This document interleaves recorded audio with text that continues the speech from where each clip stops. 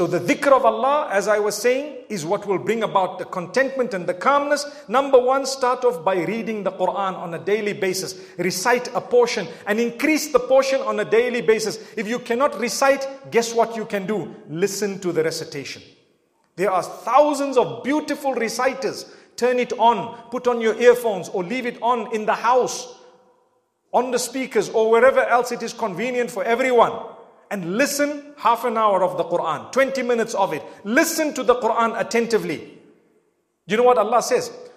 وَإِذَا قُرِئَ الْقُرْآنُ فَاسْتَمِعُوا لَهُ وَأَنصِتُوا لَعَلَّكُمْ تُرْحَمُونَ. If you want to have rahmah, that's the mercy of Allah upon you, then you need to know one thing. And what is it? It is the rahmah, the mercy of Allah subhanahu wa ta'ala. The mercy of Allah, if you want to achieve it, Allah says, listen attentively to the Quran when it is being recited.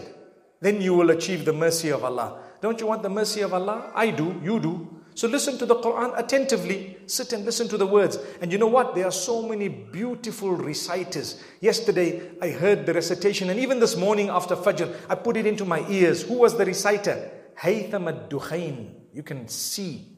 You can go and check it out. Haytham ad-Dukhain. He is a beautiful reciter, sad recital, but really amazing. It's soothing. Subhanallah. So many names we don't even know, we did not know before. But this is it. May Allah Almighty grant us ease. So, the remembrance of Allah is through the recitation of the Quran, listening to the Quran, and then your daily adhkar. Don't leave them out. You know, لا إله إلا الله وحده لا شريك له له الملك وله الحمد يحيي ويميت وهو على كل شيء قدير. One of the most powerful statements you can say. If you say it 100 times a day, you arrive on a new level of connection with Allah. Think about it. Look into its meaning. Repeat it. Check it. And see what Allah does for you.